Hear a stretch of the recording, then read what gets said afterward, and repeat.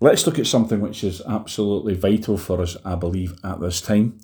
Something that has caused a bit of controversy with some. And actually, what we're going to look at, I believe, exposes the heart. And it displays whether or not your heart is, I believe, right with God. And I'll say that solemnly. You know, you've heard me speak a lot about John McPhee and the McPhee family and the congregation that was in the south side of Glasgow and down at Skelmerley in the 20th century. And of course, I got to meet John McPhee's granddaughters, and they've very much passed on the mantle of his work to me in some respects, and passed on that remarkable 100-year prophecy, which was for me, that they were holding on to. And really the John McPhee vision, as I would call it, also would call it the Key of David, and was all about the fact that the royal family, the royal house, the sovereign, the monarch, the king, the queen, that we have in Britain was, first of all, descended from King David, which is quite well known in various circles, especially British Israelite, but other circles too. And of course, it's a belief held within the royal family, and they can trace their lineage and ancestry back, and there are many charts about that. And so that's important. Of course, it's important on the earth. It's important because the throne of David very much helped shape and form geopolitics up to this day, from 3,000 years ago. So it's important to know these things, to understand these things, but also because John McPhee and his crowd had this vision of what they called a shepherd king, if you like. Well, what I call a shepherd king. They had the vision of that. The shepherd king is would be my terminology for it, but they had this vision of a king within a king, which of course Jesus within a king sitting on the throne of Britain, and that king being sold out to the Lord and really determined to do God's will and purpose in the earth in these last days. It might not look like that when you look at the royal house right now. We don't know who that person is. I'll confess, I don't. I have not got that revelation as of yet. But I do believe God's word that king is coming. Whoever it is, a king sold out to the Lord Jesus, who will lead Britain in a mighty revival. And of course, all the Old Testament revivals of the Bible years, the kings of Judah, the ones that were right with God, they led the nation back to the Lord. So what I want to look at in relation to that and in reference to that is just a verse. We're going to look at some verses on this as we go forward. Now, as I said, I've already podcast stuff on this a while back. Excuse me.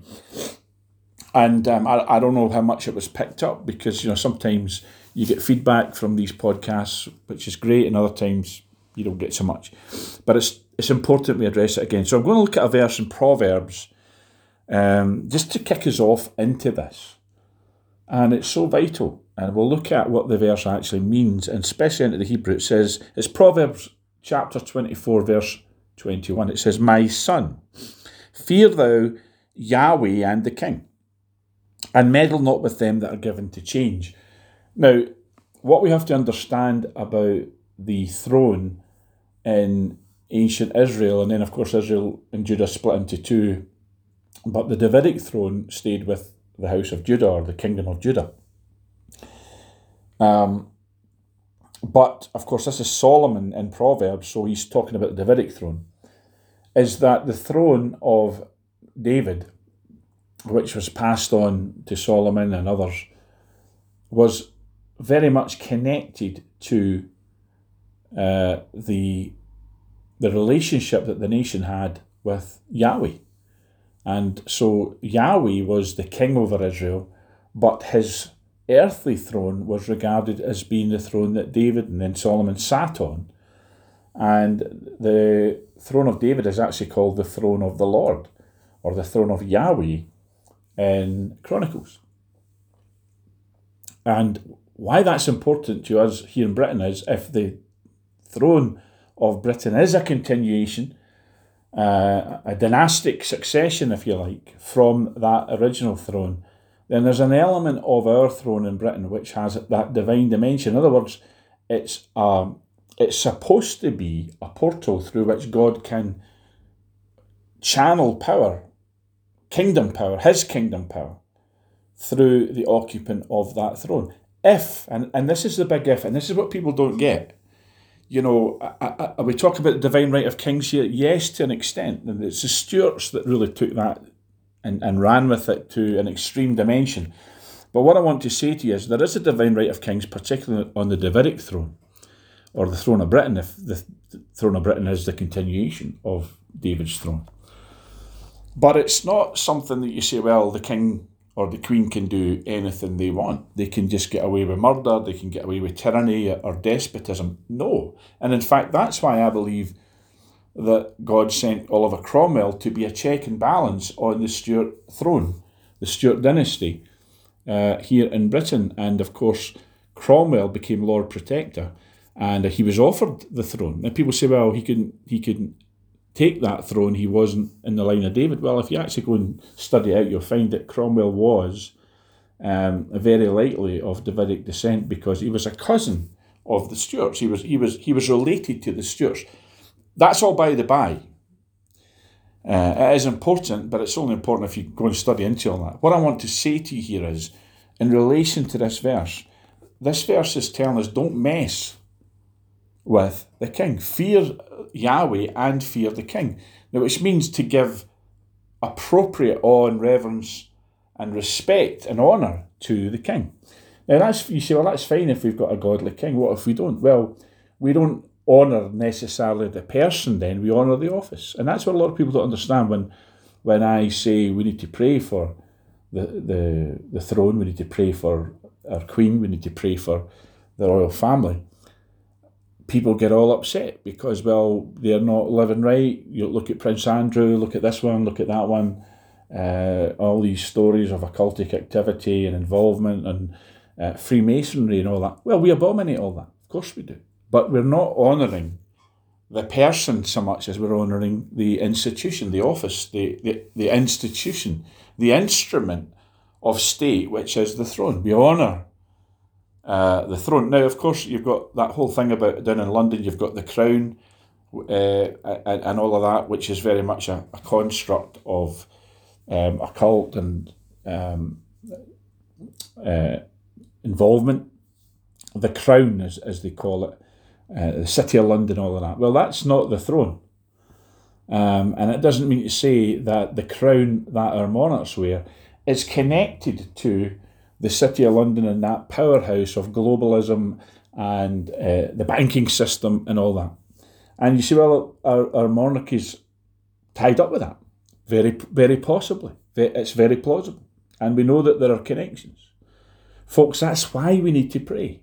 That's the whole thing. God Save Our Queen, God Save the Queen, our national anthem, is about delivering our Queen, our King, when we have a king, from globalism, liberalism, all the isms that represent apostasy and backsliddenness in the nations, and in our nation in particular. So if they're tied up with all these, the cabal as we call them, then we need to pray that that connection is broken so that we can have a godly throne. It's not, well, we support the monarchy. No matter what they do. No, folks, we support the monarchy as in we support the institution or the throne, because Jesus didn't come to set up a republic. He didn't come to bring anarchy. He came to bring the kingdom of God. And I believe that the kingdom of God, in God's purpose, is to manifest through our united kingdom, through our throne, and through our apparatus of government. And we're not seeing that. We're seeing globalism, we're seeing all the isms, we're seeing wickedness at the heart of government. Of course we are.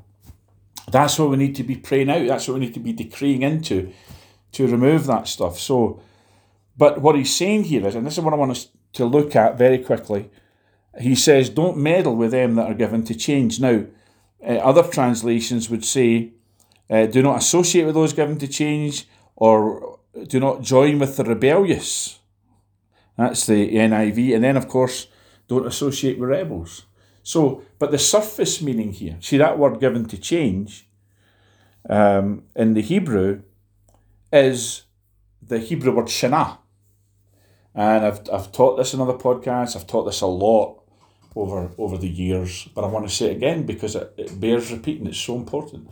What are the shana? Well, the word shana in Hebrew means those that, it means to double.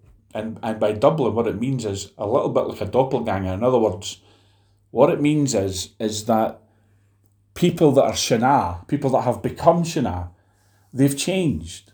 They've changed on the inside. They still look like the same people. They still maybe say the same things, but there's something inside them has changed and gone away from the original person that they were. And of course, what it really means is it's an apostasy or a reprobation of the soul, of the heart, so that those people have become rebels. So, for example, in Scotland, we have had a surge in support for the SNP and independence and, of course, republicanism.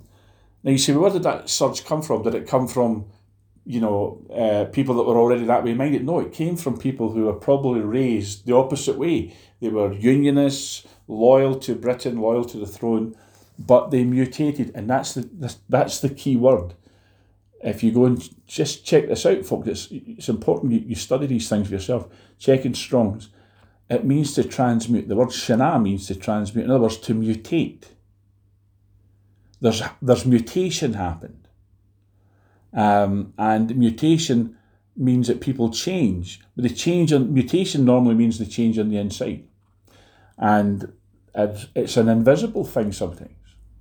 So shana are people who were once with us, but no longer with us. Like it says in 1 John, the Antichrist folks, it says they went out from us because they were not of us. So shana is maybe an Old Testament word for Antichrist. In other words, people who rebel against God-ordained authority. And they have good reasons. They'll tell you all their reasons. But really what it is, at the heart, at the spiritual root of it all, it's just rebellion. It's not a rational thing in the sense of, well, I looked at this and I saw 140 YouTube videos and I decided that I wasn't going to support the king anymore or the queen anymore or the monarchy anymore. Folks, that's not valid, because the Bible commands us to fear the Lord and the king.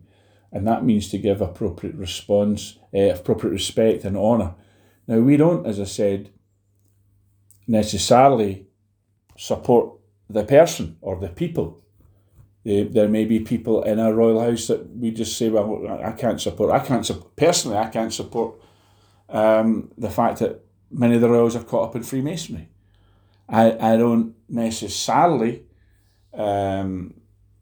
believe a lot of the accounts of people that say, well, the royal family are involved in occult activities. But I will say this, look at the kings of the Bible, and especially even the kings on the Davidic throne. Some of them are real bad ones. Manasseh was a terrible king.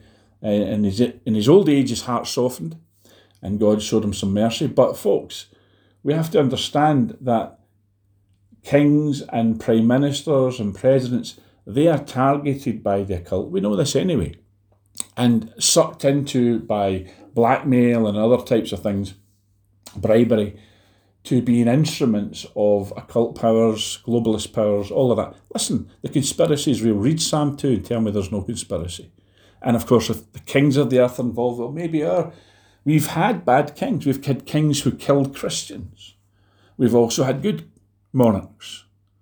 And it's not the luck of the draw. It's not, oh, well, it's an accident at birth. You might get a good king or a bad king or queen or whatever. Folks, it's incumbent upon us to pray. And we're going to look at that as we go on with these messages, because it's so vital. Our leaders must be prayed for. Our leaders must be decreed over by the word of God. And we need to start releasing, speaking what we want from our leaders rather than what we have. It's easy to call them reprobates, wicked, all of that, and they are that. And there's nothing wrong with identifying them as that. But we need to start decreeing into their future or the future of their office. I have a decree, and I'll close with this. I don't want to make this too long. That I say, number 10 Downing Street will always be a house of prayer. Now, is it a house of prayer right now? I don't know. But I tell you, it will be. And when it becomes a house of prayer, it will always be, because I'm decreeing it and I'm getting other people to decree it.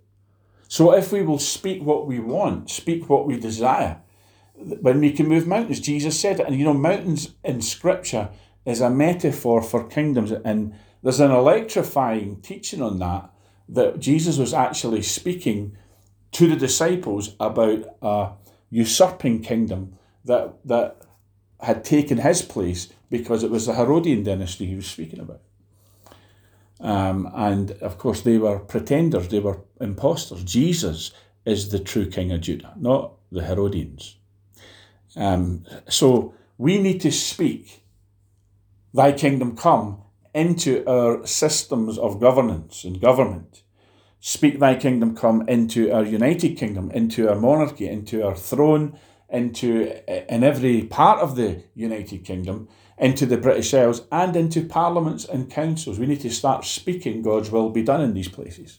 And if that means removing wicked rulers and replacing them with godly ones, if that has to happen, if we can't improve the present crop, well, we remove them and we get better folks in. Well, folks, that's all for today. It's so vital that we understand our role in this. God has called us to governance. Ecclesia means governmental assembly. So we need to be speaking these things into reality, manifest reality. They're already reality, of course. God's kingdom rules and reigns on high, but we need to start speaking it into the earth. And he's already set up the apparatus of government in our nations. And we just need to speak into them. You want a godly president for United States of America. You want a godly king or queen on the throne of Britain.